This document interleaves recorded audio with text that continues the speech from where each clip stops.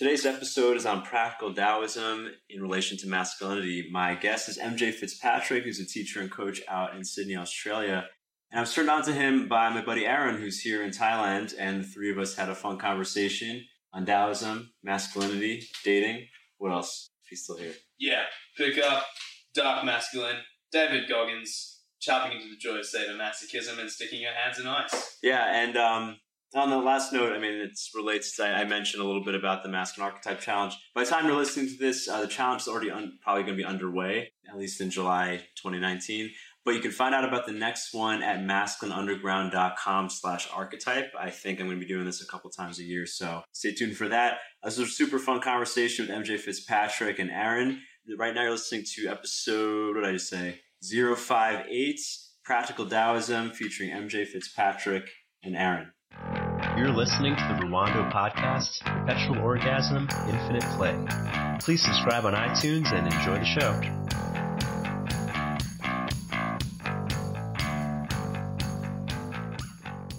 Cool. All right, so we were just talking about Aron's psychedelic trip, and you're just mentioning how you show up in people's ayahuasca journeys. Yeah. That's I love that that's the first thing that we're going to talk about. Great. Straight into it. Yeah. How do you feel about being an archetype in people's unconscious? Yeah, wow. Straight to it. I don't have an answer to that question. I think it's pretty hilarious. But yeah, I get it. I get what the experiences we create for people give people access to. So I can see why that happens, but I don't take myself too seriously. Yeah. I just think it's kind of funny. Yeah. That's a funny idea. Yeah, because when someone messages me, "Oh, you're in a dream that I had," I was like, "Oh shit, that feels like a lot of pressure." To get good advice? That's the other thing I was going to say. Yeah, it's a lot of responsibility. Yeah. Yeah. Cool. So, Aron's spoken a lot about your work, and as I just mentioned, I think there's a lot of directions to go into. But one thing I'm interested in is that it sounds like you take Taoism, or the idea of the Tao, and have a practical application to it. And the Tao Te Ching is something that has influenced me a lot. So I'd love if you could speak a little bit about that to start off. Yeah. So basically what we teach men. Let me start a mile away, and then I'll get to the Tao. So when I first started my business, I first tried to sell to university students until I realized they don't give a shit and they don't have any money. So then I was like, okay, I don't want to work with university students. Where can I go where people are already interested in growing and already have money? And then I decided on entrepreneurs. So build a business with entrepreneurs, was trying to be the next Gary Vee, did that whole thing. And then I was like, it's not actually business. It's actually people. So then transitioned out of that, was working with people one-on-one, and then decided that I needed to build a program because, it wasn't scalable for me to work one-on-one with people. And so we built a program with basically the tool that I had at the time, which was self-love. And I had to choose between working with men or women. Now, I chose women, one, because I think it was the right thing. If we're talking about the spiritual level of reality, it was what I needed to choose at that time. At a higher order level of reality, it just made sense. And then the highest, the tip of the iceberg is I just love women and I love working with women. And it's just so easy to teach this shit to women. You can just say to a woman, let go, and she will never ask you how. Most of the time you tell to a man who's in his head how to let go and he asks you how. There's actually not an answer to that question. So worked with women for basically 2 years straight. Wait, what were the spiritual reasons, or the lower level reasons? So we'll get to that. So worked with women for basically 2 years, and I'm putting this together in retrospect. At the time I didn't really know what was happening, but I would work with women, and basically what I realized we were doing now is, if there's your mental self, your emotional self, your physical self, and your spiritual self, women, in my experience, are much more connected spiritually and emotionally, and the normal masculine person is much more connected intellectually and physically. So what I was working with these women, we were helping them work with and clear enough of the stuff at the emotional level, like self-judgment, inner criticism, if they'd been through any sort of pain or trauma in the past, and really reach that place of self-love. And so then what was happening is they were naturally connecting to spirit, because it's just so easy for the feminine to connect to spirit. It's insane. So I was sitting with these women and just spent 2 years sitting at my desk, talking with women, talking about their stuff. And they so easily connected to spirit that I was confused. I was like, look, I take a lot of pride in what I do and I put a lot of work in, but I'm not this good. Like, basically, what the hell is happening? Can we swear, by the way? I think I already swore. Yeah. Okay, great. Yeah, like, what the fuck is happening? So, and then I was going through my own journey. So I used to be a militant atheist. The spiritual realm was the fantasy. I'd taken my fair share of psychedelics, but didn't really make anything mean it. Then, discovered Jordan Peterson's work, found his Bible series, which I just think is, 20 of the most impactful hours that exist in human literature, or whatever you'd call that. And he started opening me up to the idea of spirit, and that doesn't have to mean religion. And then I took myself on a trip to Bali, felt very called to go to Bali, didn't really know why. And then I read the Tao for the first time. And the first time I read it from my mind. I read it from a Tim Ferriss, Josh Waitzkin recommendation. And I literally stopped halfway through. I was like, this is the dumbest book I've ever read. This is literally a piece of shit. I then read it 2 years later, and instead of trying to intellectually understand it, I read it from spirit, and it completely, I'm speechless every time I try and talk about that book, because it's literally, for me, it's the way to live life. So I started putting everything together, and then I've been working with women for all this time, and I started understanding how to work with spirit. And I guess for me, what the Tao is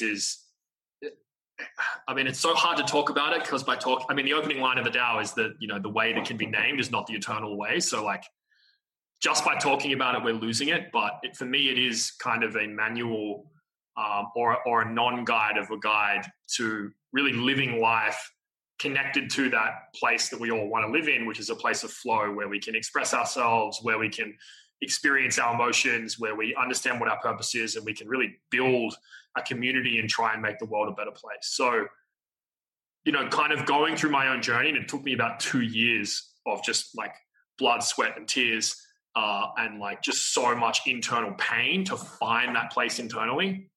And then coming from, a militant atheist background, it was so clear to me that it was, base reality. So then, I tried to teach it from a mental way. So I tried to like explain it out to people, tell them what to do, and it just didn't work. And so for whatever reason, we've kind of managed to do is we've managed to actually give people an experience of what living the life from the Tao is, where you're not in your head, that spiritual part of you is in charge.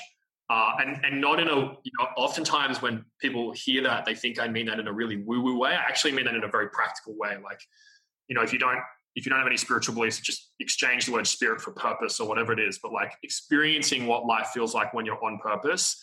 And then after men have had the experience, we then give them the tools to bring themselves back. Because with women, you can do it the other way. Women, I could just say, like, literally, it takes 5 minutes to do what it takes us to get men, 3 days.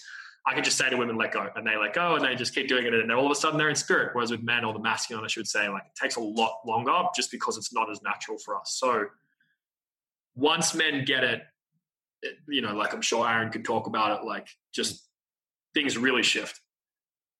And they also need the tools of the mind. And I think that's the other big distinction from our work. We're not just hammering on living a spirit-based life, living a life from bottom up or guidance or purpose, whatever you want to call it first. There's also, you actually do need your mind, and you do need to work with your mind, understand your mind, know how to get your mind to relax, let go of like different patterns that you have. You need those tools as well. And by giving men both, that's how we find they can really move through world with purpose and power and like joy, which is kind of what we're really aiming for. Mm-hmm. Can you give an example of like when you give someone the experience of spirit or purpose, and maybe Aron, you could even share your experience of his experience, but like I'd be curious, like what does that mean? Because I'd imagine, yeah. So first things, it's all through conversation. So, the prerequisite is that this person is coachable. We've actually learned that lesson the hard way. But if a person's open-minded enough, first of all, they're in a room.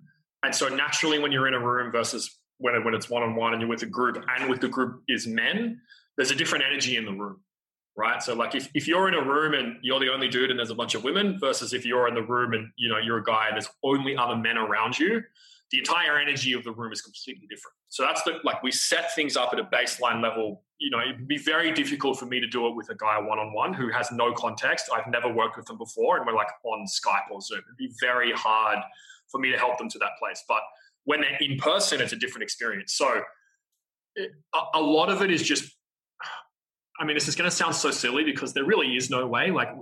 Our work is a 3-day conversation about nothing, where we don't talk about anything and we don't do anything, and yet everything happens, right? Because there's that great line of the Tao that when nothing is undone, everything is done. Oh, sorry. When nothing is done, everything is done. And so it's through conversation, and it's getting men to realize, it's just really getting men to realize through asking them the right question at the right moment, so that they can really see the distinction and feel the distinction between this is me when I'm in my mind, this is me when I'm in the matrix, this is me when I'm in the real world. And it's different for every man. For some guys, there was a guy in Aron's container who used to live that way, and it had been 7 years since he had kind of had that experience of being in the way, being in flow. And literally the whole process for him was me asking him, what if you never actually left? What if it was just an illusion that you had left that place internally? And that, his eyes started welling up and he was back home. And so what we do is we basically have a way of questioning and kind of talking to someone's mind or talking with a person that the mind actually can't answer the question, right? So, if you ask your mind a question, how can I let go? Your brain actually doesn't have an answer to that question because there is no answer, right? You just do it. And that's not really an answer. And so we constantly have conversations with people where we're constantly putting them in these situations where they can really step back and see the cyclical nature of the mind. And then if that person trusts me and trusts the group and trusts themselves and is really open, you do that enough, and eventually that person will step out of their mind and feel that other energy, the energy of spirit or purpose, whatever, your authentic self, whatever you really want to call it. And then that energy will be there, and then they can slowly learn to put that energy in charge. Mm-hmm. So, yeah. You want to share some of your experience as you went through it? Yeah, for sure. And I've heard, it's interesting to me that there's with the mental aspect, that there's often an emotional component as well to the different parts of your mind. So you'll actually feel something differently when there's a different part. For example, a part of you that wants to protect you from, women, for example, was a huge thing for me, and I know for a lot of guys. So, and that's a distinct feeling of it'll be either be anger or rage or something like that, or it could be just be even self-loathing. There's different levels to it, but it'll come with a distinct mental pattern of thoughts and beliefs. And you can basically, if you talk, it's a distinct emotional difference between that and then the experience of letting go. Yes. When you eventually let go, then it actually it's that feeling of space inside yourself almost, which is what yoga teachers and stuff talk about. It's a physical difference. Yes. Whereas typically the anger and stuff like that, all the quote unquote negative emotions, they tend to be tightening, some sort of, it's usually the control mechanism like that. Constriction. Constriction on the internally. So there are physical tells in my experience when we were doing the container, and then bursting into tears is often often one. And just to give the distinction there, what Aron's talking about is earlier when I said you need to have the tools of the mind as well. That's what I was talking about, because it's great if when you're in Bali like I was, and you can spend all day reading the Tao and you can connect to spirit. That's awesome. And then you come home and you've got to run a company, you've got a family, you've got a girlfriend, boyfriend, you've got this life to live, and you're going to get triggered. Welcome to being a human being. You are going to walk around, be having a great day, and then someone's going to spill your coffee, and you're going to get triggered by shit. And so it's so much more powerful if you can constantly work on letting down the walls which cause you to get triggered, and also have connection to spirit. And for me, that's really what we give people. And that's when the magic happens. And so when I'm with someone, and when you're with someone in the room, the biggest thing that we're following, or that I'm following, is the body, right? Because some guy can come in and know all the right things to say and all the right words to say at the right time, and he'll build this wonderful mask, but his body isn't moving, or his body's very tense, or he's not smiling, or there's no light in his eyes. And so, like Aron was saying, it's a felt experience. Connecting with spirit is something you feel in your body. and you can't fool yourself from it. Like I often tell the guys, if you're questioning whether or not you're in spirit, you're in your mind, right? And so there is this profound sense of knowing when you reach this place that you're like, oh, wow, this is who I really am, or, you know, I've always known this, or I've always kind of believed that this is who I am. And so it's, when guys feel it, you know. And oftentimes there's there's tears or there's some massive physical tell. And then the other thing that we really use, which is actually was something that was really impactful for me, is we use ice. I don't mean crystal meth. We use frozen water. Yeah, frozen water. I did some training with one of Wim Hof's trainers, and it was so interesting. There was like a guy and a girl training, so a masculine and a feminine energy training. So the masculine's approach to the ice was, it was about surrender, but it was also about, performance, and this will make you better and lessen your stress. And then this woman teacher, her name's Ing, she was like, why would the ice make me cold? I'm an energy, the ice is an energy, I'm warm, the ice is cold. Why should the ice, affect my energy? And we're just like, all right, that doesn't mean anything, but let's give it a go. And what the ice does is it's about putting yourself in situations where you actually can't proceed unless you let go of your mind. And so we get guys to put their hands in the ice, oftentimes for up to 10 minutes, and the ice is freezing cold. And the first 5 seconds that you put your hands in the ice, all you want to do is take them out, and you actually cannot last 10 minutes unless you surrender. Because if you just try and use pain to force yourself to get to 10 minutes, eventually you'll give up, or you won't be able to do it 5, 6, 7 times in a row. And so the other huge thing we do, and we often recommend guys doing this, like just putting your hands in freezing cold water. I'm not a doctor, don't try this at home, but putting your hands in freezing cold water and just practicing being with the feeling. Yeah, it's interesting because I have this masculine archetype challenge going, and it'll preview for you. Day 3 is actually dealing with cold water, but specifically to practice grounding. Because with emotional tension, it's very hard to be like, oh my God, I'm nervous about this pretty woman or this public speaking thing. You lose consciousness, but you can ground the sensation of cold. And the way most biohackers do cold showers is they try to fight against the cold. And like you said, you're going to run out of willpower eventually. You're going to feel all this pain, as opposed to doing the grounding principles of feeling your body and expanding in response to an uncomfortable sensation. It's the same type of practice. Yeah. And especially this training we did in Canada, they literally cut a hole in an ice lake for us to get in. And the ice was a foot thick. So it's such a fight or flight situation for your mind that you'll actually go into hypothermia if you don't let go. Unless you're actually just being there with your body and trusting your body that it's going to be okay. And again, the crazy part is your body will actually tell you when to get out. And most people never reach this place. They tell people who do scuba diving, you can hold your breath for a long time, and your body will tell you when you need to go and get up and breathe air.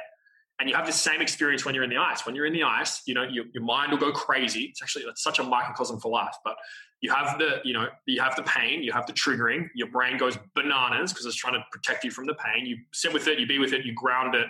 You let your consciousness be there. Eventually, your mind will relax, and then eventually, your body. And it's so hard to describe because it's a sensation, but your body will just come and knock. Be like, "Hey, man, we should probably get out now," right? And then it'll knock a second time, and it'll be like, all right, man, we should really get out now. And then the third time is effectively imminent collapse.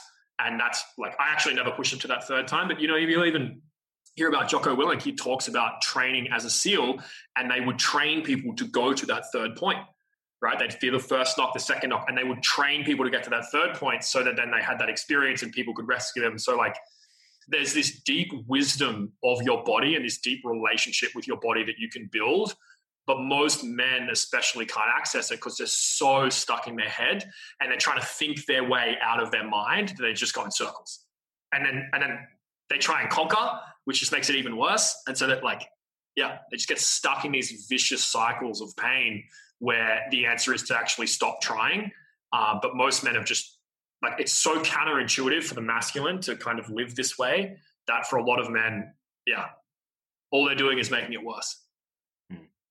Yeah, I want to go back to something you said about the environment you create, because something in my, let's say, sexuality training, women can pick up on cues that are not unspoken really quickly. One of my teachers would say all a woman needs typically to learn how to go into orgasm is to see another woman in orgasm. And then she immediately gets it. Like no explanation needed, but men need the weekend workshop or like the year-long workshop.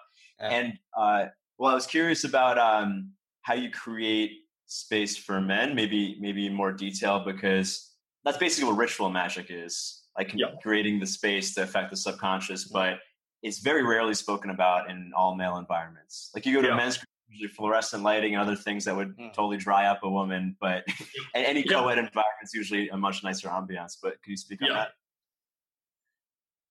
Yeah. So, like, look, I mean, I can give you so many answers to this. Like, let's work through them all.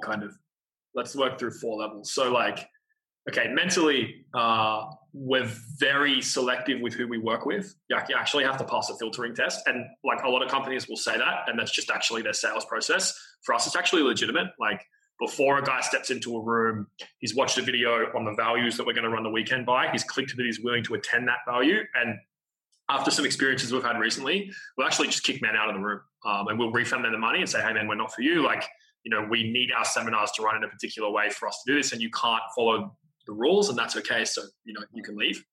So that's really important. I'm also just like very good at creating safety. I think such a massive teaching of ours is non-judgment. And for men especially, when you can create that space of non-judgment and they feel that you're actually not going to judge them, they feel a little bit safer and they start to let go a little bit. Emotionally, we do things to like help the room bond. Every room's different, so it can depend on different times. But oftentimes, men feel like they want a wolf pack, but they feel like the lone wolf. And just saying that to men will often drop the room. Right? Even as I said that, you started smiling. Like Aron looked at us, and like just saying that in a group of men will often drop the men in. Physically, we're always in a really nice space. Like we picked the spaces where we're going to hold, our experiences very carefully. And then the biggest one is spiritually. Like, I'm in such a profound space of flow for me whenever I'm in that room. Like it's just like I'm genuinely just a vessel, and like I can, a 24-hour experience or a 72-hour experience can feel like a heartbeat for me, and that's like actually genuine. I'm not just saying that. I'm just kind of trusting. I guess I'm just trusting so profoundly that like I'm not in my head, and so everyone can feel my energy, and so I'm kind of grounding the room as well. And I think my energy is very important because, as the leader in the room, if the guys can genuinely feel like I care, which is probably the biggest thing that men talk about, and that's, now that I'm kind of talking about this, is probably the answer. Men can just feel that, myself and my team really care and really care about them. Like we're not just saying that, like we actually fucking want the best for them. And I think that makes men feel so safe that they let go. And then the final thing is like, I'm masculine. And I think a lot of people who teach similar material that I'm teaching, they're actually in their feminine, and that's awesome. And a lot of men will not listen to them for that reason. Like you listen to someone like Eckhart Tolle, like incredible teacher, unbelievable things. If I'm like an average, normal, masculine dude, I'm never going to listen to someone with that energy because I feel like I'm more powerful than them. I feel like I could conquer them, Which is, I'm not saying that's right or wrong, but that's how a lot of men think. And so having an energy where men can feel that I'm also not going to take shit is really important. But I mean, look, Aron probably has a better answer to that than I do. Yeah, like the huge thing, like I'd already learned a lot of the grounding principle, like the idea of grounding and what that actually means in terms of being in your body rather than your mind prior to doing the container. So when you use the expression being either on the bus or off the bus, like off the bus being in your mind and trying to rationalize everything, and on the bus actually being in your gut brain, kind of feeling the experience. And like you said, you can actually tell the difference with you specifically. Like I didn't even know I didn't know what the term holding space was until I went to the Kill Your Demon seminar. And I'm like, okay, that's it. That sort of explains it. Where literally like fearless men have like a concept of a container. The entire room basically becomes like that.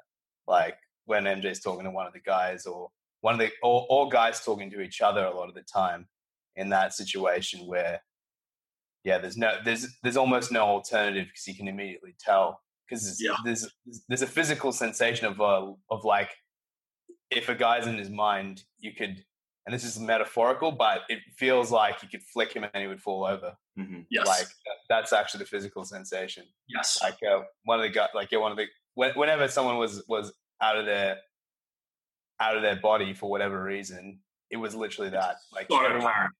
Yeah. It's so apparent. The whole energy in the room shifts.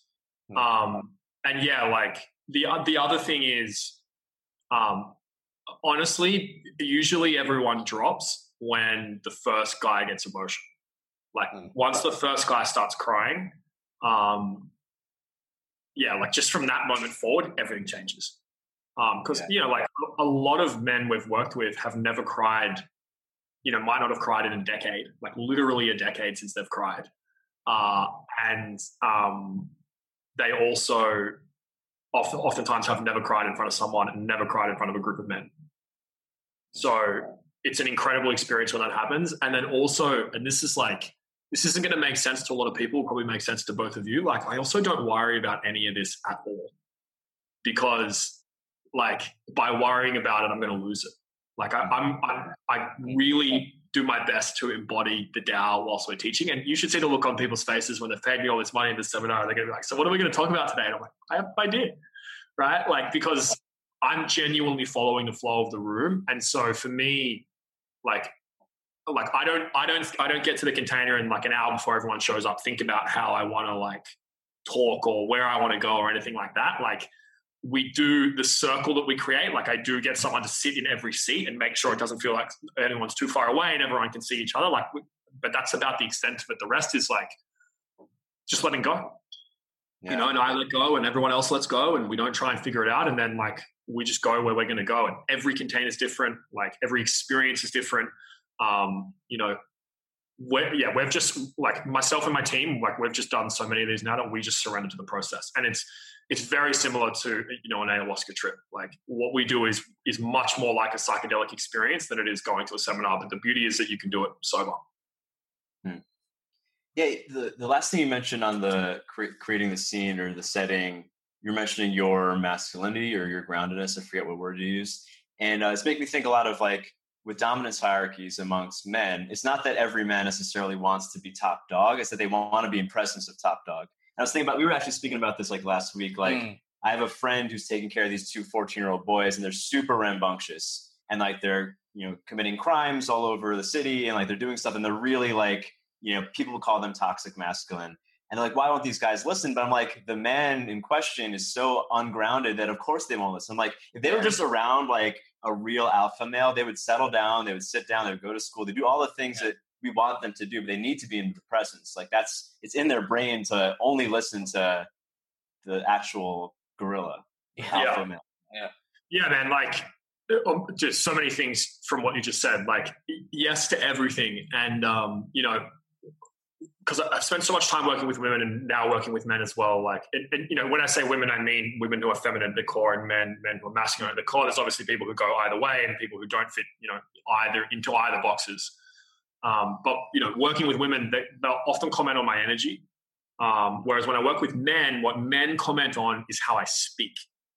And it's so interesting because exactly to what you just said, what I've realized is men need to know that I know what I'm talking about and I can handle them.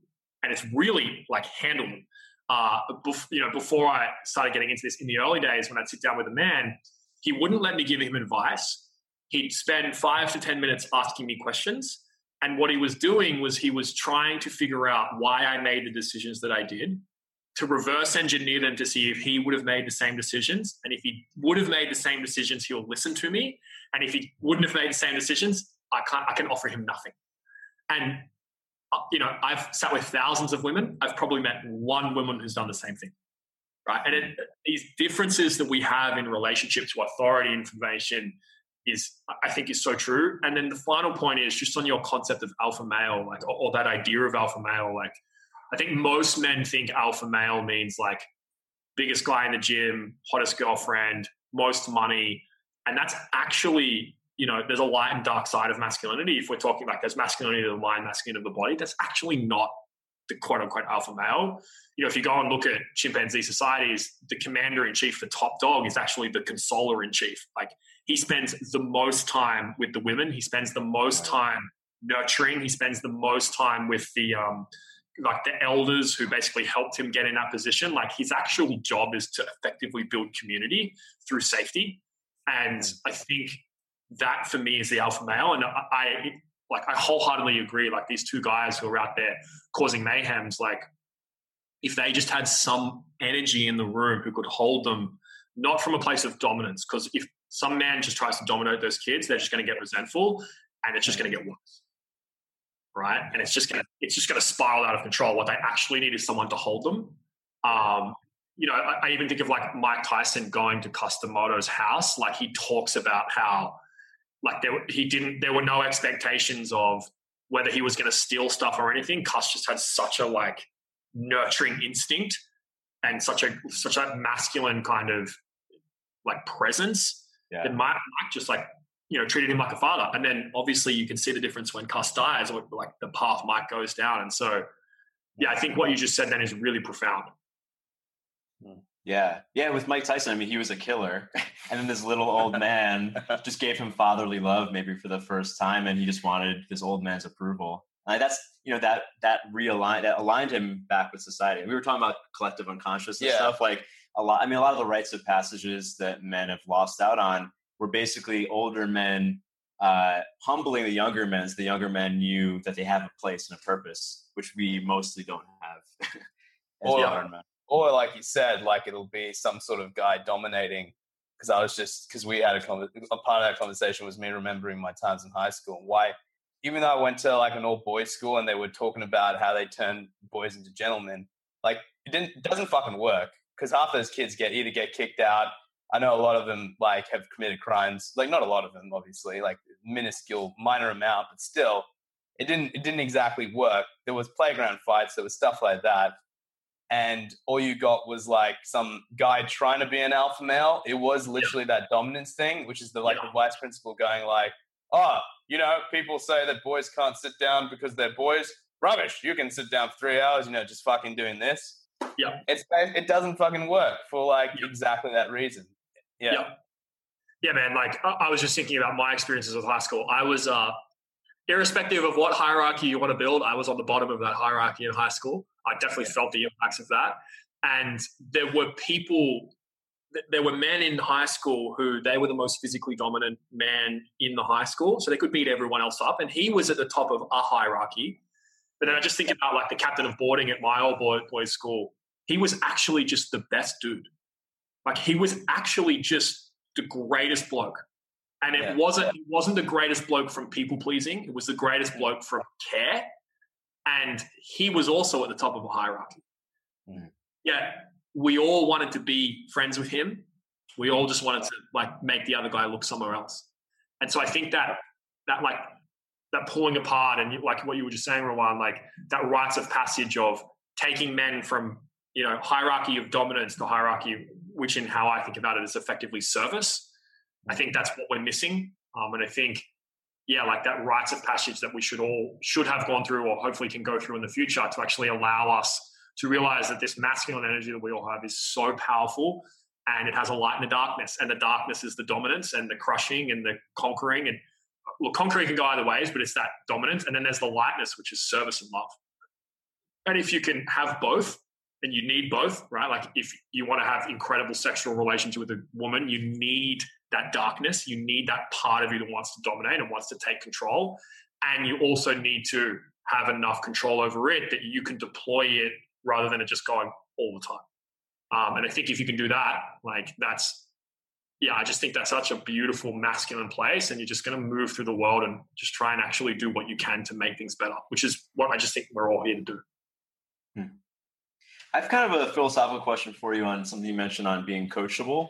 Because that's something I think every coach, I've experienced the same thing. Like there's people who are unwilling to meet the work, or they're unwilling to engage with something that would help them, whatever the backstory is or the reason. It's a common type of person. What is your take on that? Maybe not even from a practical level, but philosophically, like what is that? Does that person need to go on the journey themselves? Like how do you view it? I have no idea. Yeah, it's hard because, like, philosophically, philosophically, they're just not ready. But also, it's really hard for me to not, like, I have to do a lot of work to not make people who are not coachable wrong, because I really want to, like, when someone's fighting me, like when I clearly know the answer and I know the answer and it's not my ego, I'm like, dude, I know exactly what you need to do to solve this problem, which is clearly causing you massive amounts of pain, and they're fighting me. It's like, I'm a human being. It's very hard for me to deal with my shit in that situation. And it's just, I'm not the right teacher for them. This isn't the right experience.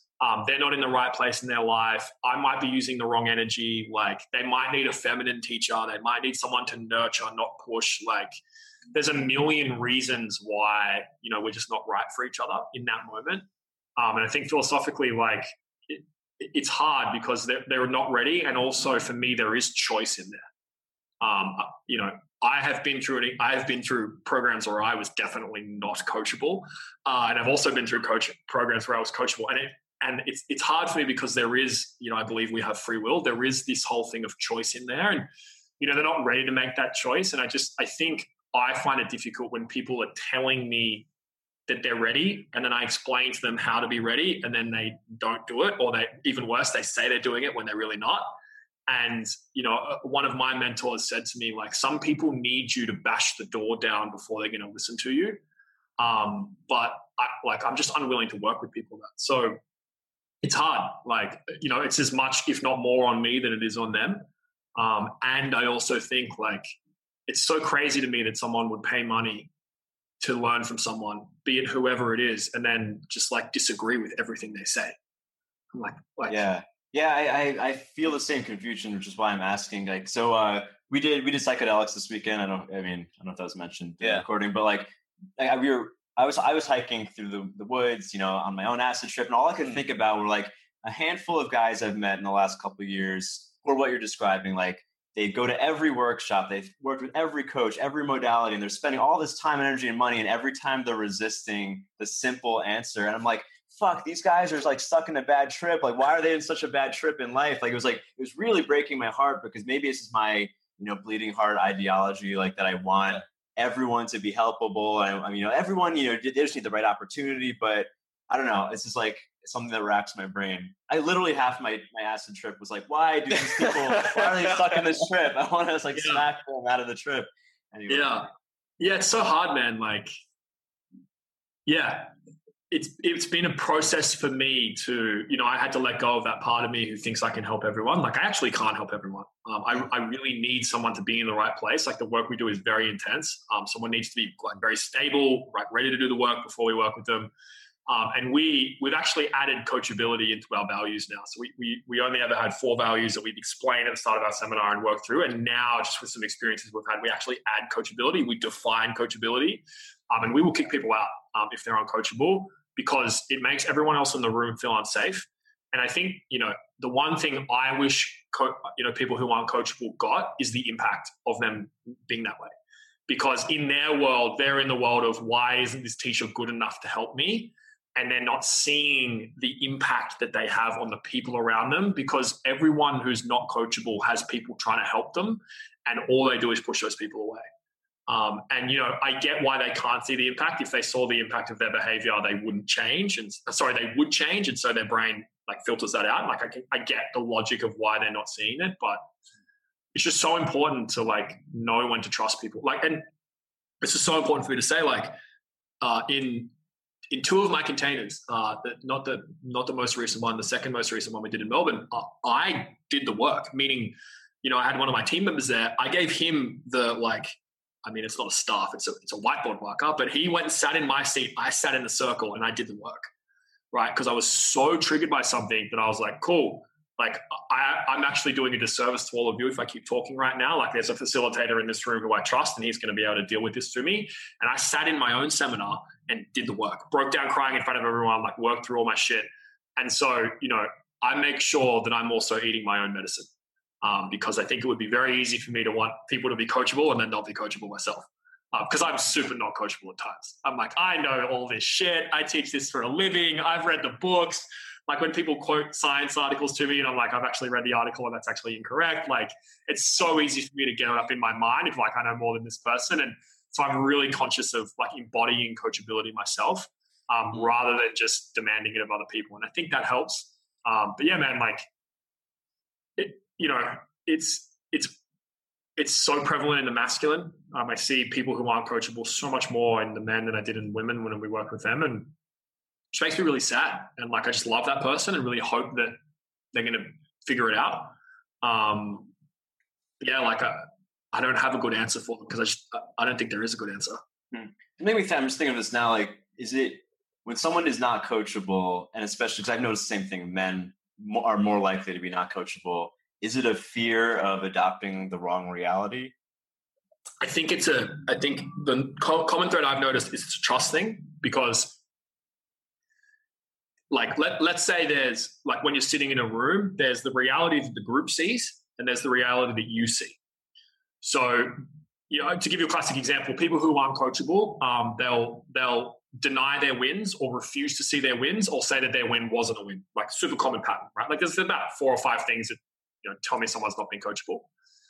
So in that moment, there's a guy in a room and there's 13 men in a room who are all telling the guy, hey man, the ceiling's white.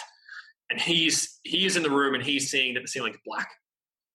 For him to step into the communal reality, he sees that as the most unsafe thing he could possibly do. Because in my experience, the guy who's not coachable, and I'm speaking about myself now, I went through a program and I was very not coachable. His mind is the reason that he survived whatever he went through, that where someone betrayed him, he broke his trust, he was bullied, and his mind, he thought his way out of the problem.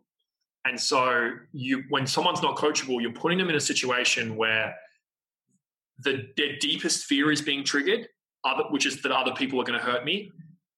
And you're also asking them to let go of the defense mechanism that they built to fight that reality, to make sure that never happens again, all at once. So I really get why it's happening. And for that person, it's also the biggest thing that's kind of holding them back in the world. It's holding on to this defense mechanism. The problem is with people who aren't coachable, they want to do it their way. They're like, I'll do 99 out of if you tell me 100 things to do, I'll do 99 of them. And I'm like, that's awesome. It's the one thing that you won't do, which is the thing that will set you free. And so, yeah, because it is a rational fear. Like, I've had experiences in cults and stuff, and like the people who get the most fucked up are the ones who surrender without any sort of discernment.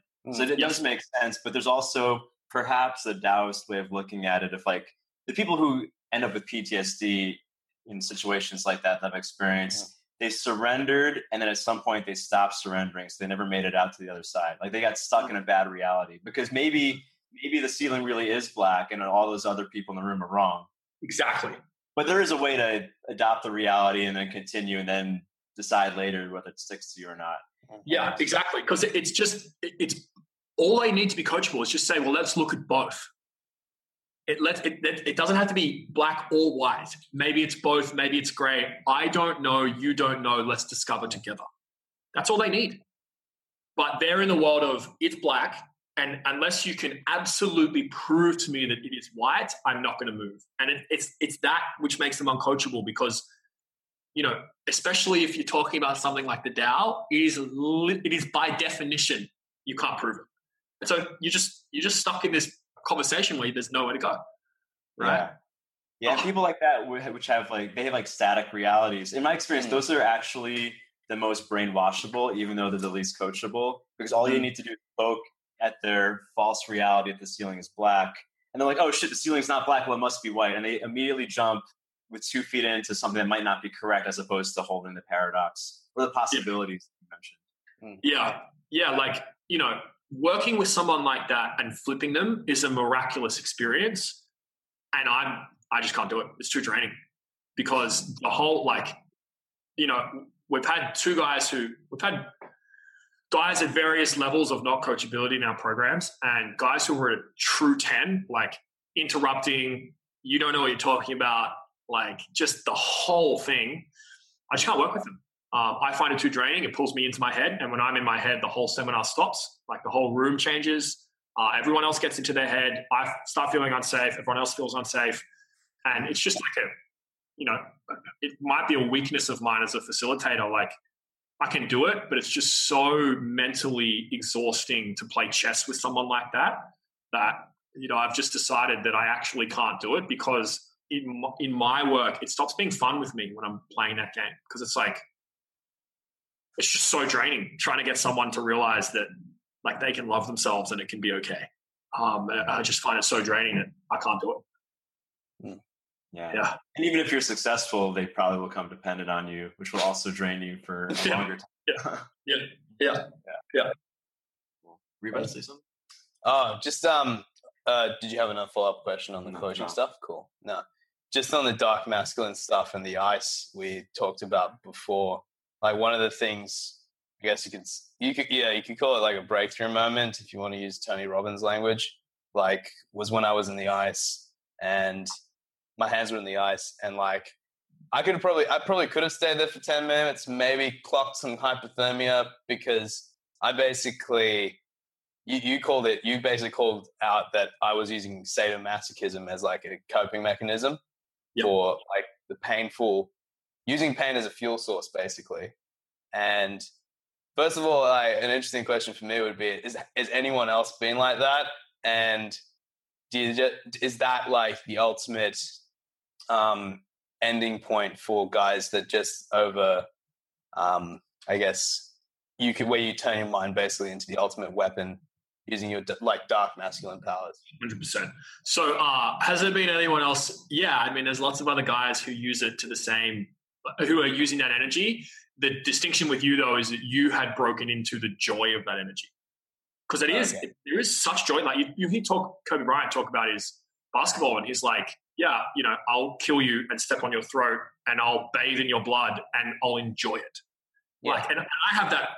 I love that masculine part of me where like we're playing a board game, or I feel like it's safe to bring it out, and it's like I'm going to crush you, and I'm going to talk to you about it, and then I'm going to remind you about it the rest of your life, right? And we all have that.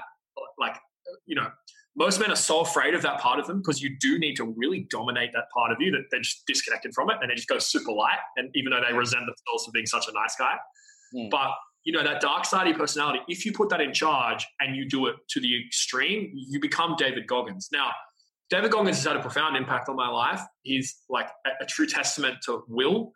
And he's like, he has set himself on fire to, burn water to then use the steam to get things to do things his whole life. And look, he's achieved this incredible level of success. But he says on podcasts, I'm really happy. And you look in his eyes and he's dead inside. So like, I have massive respect for him. He's impacted me in a massive way and I would not want to be him. And so, yes, the way I think about it, you just have to know that you can go to that place. You don't even have to go there. You just have to know it's an option. And just by doing that, I feel like you're really grounded in who you are, and then you can just use the light. And I've certainly noticed the impact on my life and the impact on the people around me. But it's a real unlearning process. Like you really have to unlearn pain and relearn flow, and it takes time. Like even Aron, when we first met, like we were talking, and I was like, "Look, dude, you're going to get a lot worse at talking to women, and it's going to suck." And then after enough time, it will turn back around and you'll actually be so much better than you ever could have been because you're actually using the light. You're not using a mask. And, it was, I'm sure, very hard for you. And then now you're starting to see the other side and you're like, oh shit, this is actually easy. Just for backstory, Aron spent some time doing pickup stuff and building a mask. Yeah. Many do. Yeah. It's an easier way to, and this might flow into that next topic. We've been talking a lot about sort of the zero-sum game mentality you can get into and pick up. A lot of pickup artists do. And I was really heading down that path just before I did the container, where the only way you can make it work really long-term is if you basically have like a massive control mechanism around your life. Because it's just, it's an emotionally jarring experience, like every day. And I know you've like Ruan's had this like a very similar, like I think emotionally draining experience with pickup stuff as well, where you're basically fighting. Yeah, it's a fight. It's a fighting. What's the word? Not instead of flow, it's force. It's basically a forceful way of like proving yourself and getting validation. Like even if you don't get laid from like every chick you talk to, it's just the fact that you talk to her is like sort of that. It's like the fact that you just talked about the David Goggins thing made me realize how much the culture now, especially YouTube culture, motivation culture, glorifies that sort of like fucking pain response. And it's just not sustainable. I don't think it's sustainable for most people. Yeah, it's sustainable for a very, very, very, very, very minuscule percentage of people who are basically willing to kill themselves to get their goals. Yeah. And then people buy into that. I think a lot of pickup artists buy into it because there is a nice piece of candy at the end of the street, which is that eventually you're going to meet a girl that likes you, and it's going to work. And then they're like, oh well, I just have to do it more and better in order to do it. And then that just sort of reinforces itself. Yeah, it's like, I've also been pretty deep down that rabbit hole, very deep down that rabbit hole. And it brought me a lot in my life. Like I wouldn't have the woman that I have in my life if I hadn't have learned those skills. And so, I really want to give that its due. And, and I'll just speak for myself, like to get good at talking with women, especially if you're someone like me who just had no idea, like you basically need to go out 3 nights a week for 2 years and just get rejected 40 times a night, 20 times a night. And it's like so hard. It's so hard to going up and talking to a girl in the day and telling her that she was beautiful is still the scariest thing I've ever done in my life. Like in a nightclub, it's still terrifying. But in the day, when I'm like, there's not even a context here, was like, it was terrifying for me. And so you got to be in a lot of pain to put yourself through something like that. Like you've got to be so desperate to make change that you're going to invest the time, the fear, the money. And, and again, just speak for myself, like I was 100% in that place. So a challenge with a lot of the guys who teach this stuff is they've come from pain, and instead of using video games, instead of using alcohol, instead of using drugs to get themselves out of pain, they use women. And it will work. But, and it's a huge but, like there is no end point. And you're never going to be happy. And the guys that I know who've gone the deepest down the rabbit hole of women have really lost themselves. Like, I think it really changes your interactions with how you relate with women. Like when you have complete abundance with women, like it changes how you think about women. It changes how you think about yourself. It changes how you think about the world. And, I think like some things in life, like you want to go into that world, you want to learn the skills, like the skills of masculinity, the skills of boldness, the skills of powerful communication, the skills of just being comfortable enough in who you are to tell a girl that she's really beautiful, right? To have that, like those incredible experiences are so necessary, but you do not want to go all the way in, right? That is not a rabbit hole that you want to go to the bottom of. Yeah. Because if there's one thing that's made the difference for me, I've started saying this and I don't even know why, like whenever I'm talking about yoga or something like that, it's like the biggest difference to authentically communicate with other people is like connecting or reconnecting with myself. And like, I know it doesn't make sense. Like it doesn't make any logical sense to the people when I'm telling them that, but most people get it. Like I'm like, when I'm connected to myself, I can actually like express who I am. And girls appreciate that way more naturally. Like they don't even say it. Yeah. Girls love it. Like, my girlfriend's a very attractive woman, and she'll tell me, she'll go out 4 weeks. That wasn't a. Just dropping that in there. Sorry, that wasn't a humbug. Just in case she's listening. Sorry, everyone. Well, yeah, I'm gonna play this. Right. Yeah. No, but anyway, the point is that like she gets approached a lot, a lot. And it's the bloody RSD guys always. But like, when I first started, like I would go to the toilet and I would come back and it'd be go away, right? So, anyway, it's always fun when someone's coming up from a game and you're like, oh, did you learn from RSD? And they're like, oh God, he knows. Anyway, so she gets, she'll go out and she gets approached a lot, like on the street. Yeah. It's kind of constant for her. And she told me this about 3 months ago, and it just made such an impact for me. She was like, if 10 guys come and talk to me, 5 of them will be drunk, and 4 of them will just be nice, and 1 of them will have a smidgen of game. And then of those 10 guys, they'll then need to meet 40 for a guy to actually comes off, and he actually has really good game. And the thing that guys need to understand is you're giving women a gift by learning how to communicate with them, because you the reality of a beautiful woman is creepiness, a lot of creepiness, drunk guys, people pleasers, and it's just not yuck.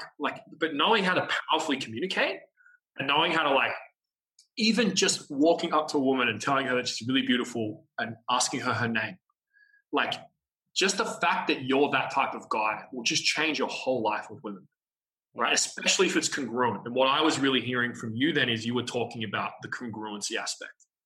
You don't need anything from her. You're completing yourself. You filled up your own cup.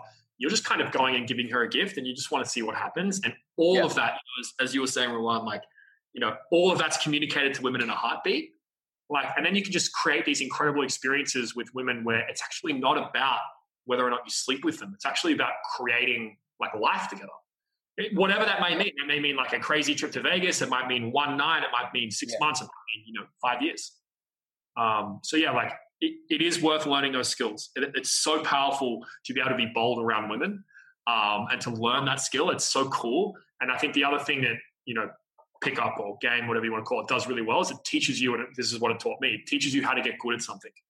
The skill that I got the most out of pickup was the meta skill of how to get a skill, if that makes sense. Mm-hmm. And that was transformative for me. Because it's the worst thing about pickup is when you fuck up, you don't get laid. That sucks. It's nowhere else like that. It's the closest thing is sales, where when you don't get a deal and you're but when you've got a beautiful woman in front of you and you say the one wrong thing and you're oh, fuck, and then you lose it, that sucks. Yeah. So many lonely Uber rides home. Oh, yeah. Fucked it up again. Yeah. Yeah. I mean, I think it appeals to so many people because, especially for a heady guy, it gives you do 30 approaches a month to get better, as opposed to how do I become attractive? I don't know. But I love what you said. I mean, I think guys really need to hear about the gift thing. Hans Komain was telling me how his perspective on seduction is that you're highlighting beauty in her. If she's being approached by creepiness, she has to feel icky all the time. But if you're powerfully communicating, as you said, it's you're allowing her space to let the beauty in her actually come out, which is what everyone wants. Yeah. And she gets to be a better person in a better reality. Yes. Yeah, dude. I just got goosebumps 1,000,000% to what you just said. Man, when you can be bold around women and you can be present around women, you allow them to be feminine, which is what they want anyway. And they get to have the experience of having their heart melted by your genuineness. And then it's she will remember you forever, and she'll remember you from that place of beauty and joy and light. And it's especially when you're congruent, because those heady guys that, they just do 30 approaches a night, it does work, but then they hit a threshold, and the threshold is they need to let go to get to the next stage. And that's what Aron was going to, right? You need to let go and actually become yourself to get to that final stage. You do need to go through that heady process where you learn the drills and you learn how to, do it in the right way, and you learn eye contact, and you need those tactics. And then to put it all together and to become, the package or whatever you want to call it, you also need to learn how to let all of that go. And that's where the magic happens. Yeah.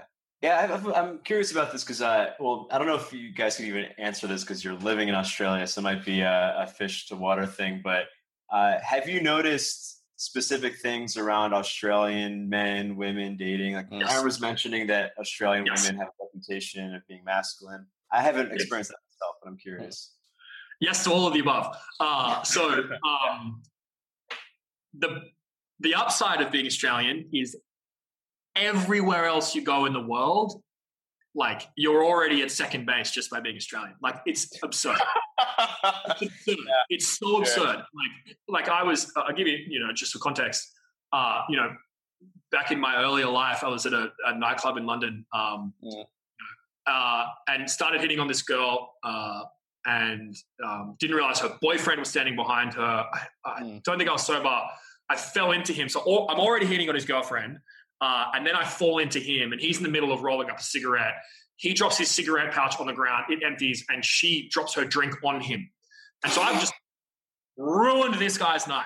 And he's ready to fight. And I'm like, oh, dude, I'm so sorry. And he goes, oh, are you Australian? And I said, yes. And he's like, oh, okay, you can get out of here. And I'm like, okay, great. Like, I've had the experience of approaching women in Vegas and they're being like, oh my God, you're Australian. Like, it's a literal thing. Now, deeper than that, the thing that was good is that very few Australian guys have game at all. Like, if you know, if you're just approaching, if you're just going up and talking to women in a nightclub, most nightclubs in Australia, you'll be the only guy doing that. Maybe there'll be two others. So, you know, or there'll be the RSD dudes who are basically running around, like, who are jumping around, lifting girls up, giving high fives. Yeah. Like someone's wound them up in the back, and they're like toys, just like going around in a circle, and you're just like, okay, So there are big differences, but you know, I think Australian women are just want authenticity so badly. Like, they just want men who can be, you know, men who are nice guys and are not cowards. And most women feel trapped that they have to pick between the two. What do you think it is about Australian men? Like, what is it about Australia? I think we live. So we live. Well, two things. One, we live in a culture here where you have to take your shirt off, and that seems so small. But like living in the UK where you didn't have to take your shirt off, it was so different. Like, there's an expectation in masculinity in Australia that you need to be built. Like, to be a man in Australia, you have to be in the gym. You have to have a big chest. You have to be able to take your shirt off and look good. So I think we're in the beach culture, or yes, okay, yeah, the beach culture in the summer and this, you know, this whole kind of Australian ethos that we have. And so I think, like, because of that, like, we have a very strong farming population. Like, we just have a very very dark masculinity conception of like all of our stars are like, they're, you know, we don't have any finesse sports in Australia. They're all like, let's go beat each other up. Like, tennis isn't big in Australia. It's all like, let's get the biggest guys we can and smash them together. So we have that very kind of archaic version of masculinity. The problem with that is, like, if you're living behind the mask, you can't be authentic. And so, like, all those guys are talking about how good their game is, and then you put them in a nightclub and they're frozen. And they can't admit they're frozen because then the mask has to come down. So, yeah, I think it's a lot of things. But yeah, we could definitely use an update of masculinity. So Australians are the jocks of the world. Is that what you're saying? But yeah, well, we're trying to be the jocks of the world. We're just failing. Trying. Yeah, that's true. That's true. The Americans are definitely the jocks of the world. Yeah. They do have the guns and the bombs. Yeah, we do. That actually reminds me. You said before, like, talking to a girl during the day is the most terrifying thing. I actually found it easier than fucking nightclubs. Wow. Purely, yeah, it was so much easier because, like, I found there was way less masks and shit like that. Yeah. And somebody else who's like got his own communication workup doesn't agree with the pickup philosophy at all. He's just like, look, you're not like. He told me, he's like, the reason it worked with you is because, number one, you have personality. Number two, you're nice. Number three, like, you're just like, you're a good dude. You're good looking. So girls will not just, like, they'll tolerate it, and also, like, will be receptive to it. Whereas there's a bunch of the guys, the other side of it, where apart from the guys who aren't approaching because they don't like getting out of their comfort zone, we might touch on this a bit later, are the creeps, basically, that, like, you know, are trying to get something. But I'll back you up on like the skills part of the pickup thing. A lot of these guys, they don't really have anything else. Like, there's no rites. This ties back into the rites of passage thing. There's literally nothing for men outside of, you know, self-development programs like this, where you do get, you know, where it's on the bus stuff, where it's grounded and stuff like that. And I didn't even think that there was anything in Australia until I went to the Kill Your Demons seminar. Like, there was literally like pickup, like self-development pickup. That's it. Like, fuck. Yeah. And then overseas women from overseas will complain that Australian men are soft as well. Like, like Brazilian girls, Russian girls, like, they'll be like, it's like, yeah, they're just like, it's like, these men are not men. They do not, like, you know. Yeah. These men are not a man. Yes. Yeah. Yeah. Yeah. I agree. I've heard a South American girl say, like, literally, she's just like, all these men are talking about their needs. That was a fucked up South American accent. But she's like, all these men are talking about their needs. I do not care about your needs. I need my needs met. That's literally them. And, I think there's like something in the culture in Australia which is very gender equal, where men have started to believe like, it's an equal value exchange and it's all economic and like supply meets demand. But then there's no passion in the relationship and there's no fucking actual masculine or feminine relationship. Yeah. And I think, most men, like, just yelling at the top of your lungs and beating your chest is so much fun. Like, it's so much fun to just do that shit, right? To just be in a room where you can just like stare a guy in the face. You guys can yell at each other. It's so much fun. I literally, I went to Tony Robbins' Day with Destiny and he talks about incantations a lot, which is basically this idea of like yelling things louder and louder so you become them. So I bought a soundproof booth. It was $2,000. It was like customized so I could stand in it every day and fucking yell at the top of my lungs. So like anyway, it didn't work. That's another story. But the booth didn't work? Yeah. Well, no, the incantations didn't work. That's a separate thing. But the kind of, we just don't have space like that. Like, I live in the middle of Sydney. Like, I live across from the Telstra building. Like, there's all these guys in there currently just sitting at their job, working in marketing.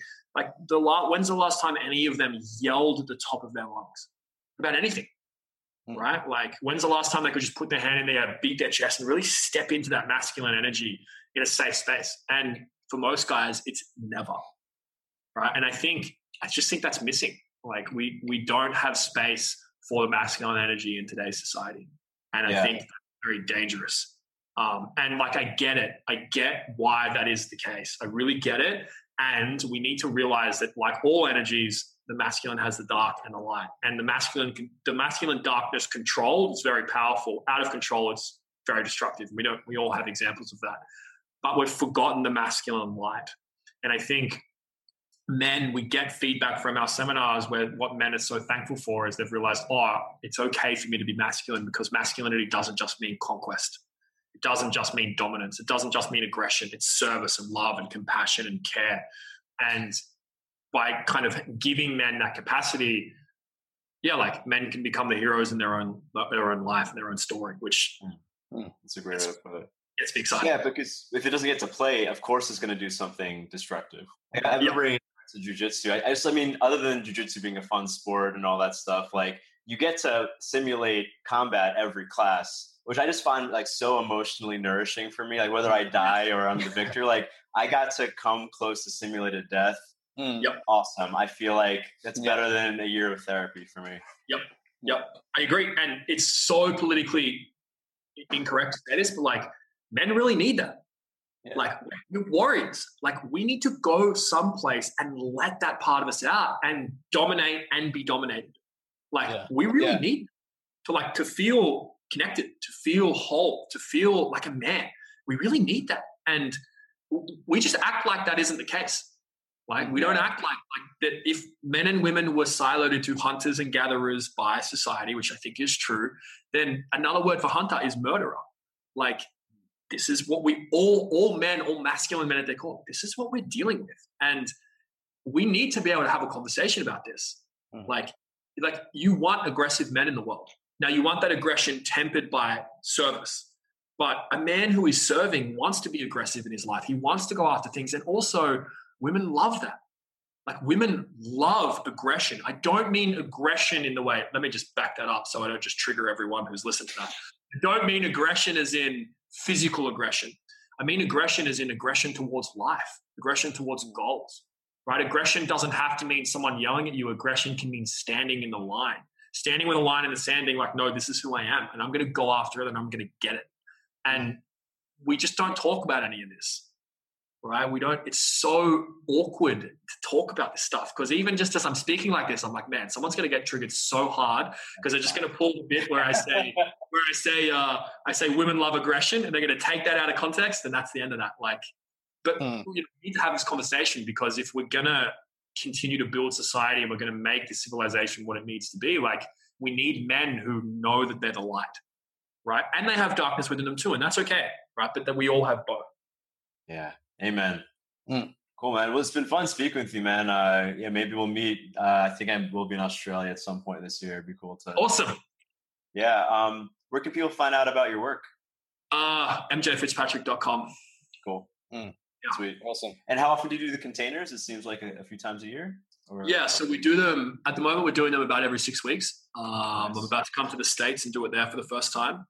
And yeah, but this year and next year will be primarily between Australia and the States. And then when I have people trained, then we'll start going elsewhere. Cool. Where in the States? New York. Cool. Yeah, I'm doing one in New York on the 10th of September, or the 5th. Yeah, the 10th of September, I think. So like 6 weeks. Oh, sweet. Okay. I might be in New York in September, so cool. Oh, dude. Yeah, dude, if you're around. Well, I mean, let's definitely meet up either way. Yeah. But yeah, if you're around, I'd love you there. It's Yeah. it's kind of, Sure, man. Awesome. Any final thoughts on your end? No, Anything else that's you wanna cool. share? long live the Sith. That's Aron's final thought. Yep. Dark Jedi. Yeah. Dark Jedi. Hey, thanks for listening to the podcast. If you want to catch the rest of my work, go to Rwando.com. Catch me on social media at Rwando, and please do not forget to subscribe.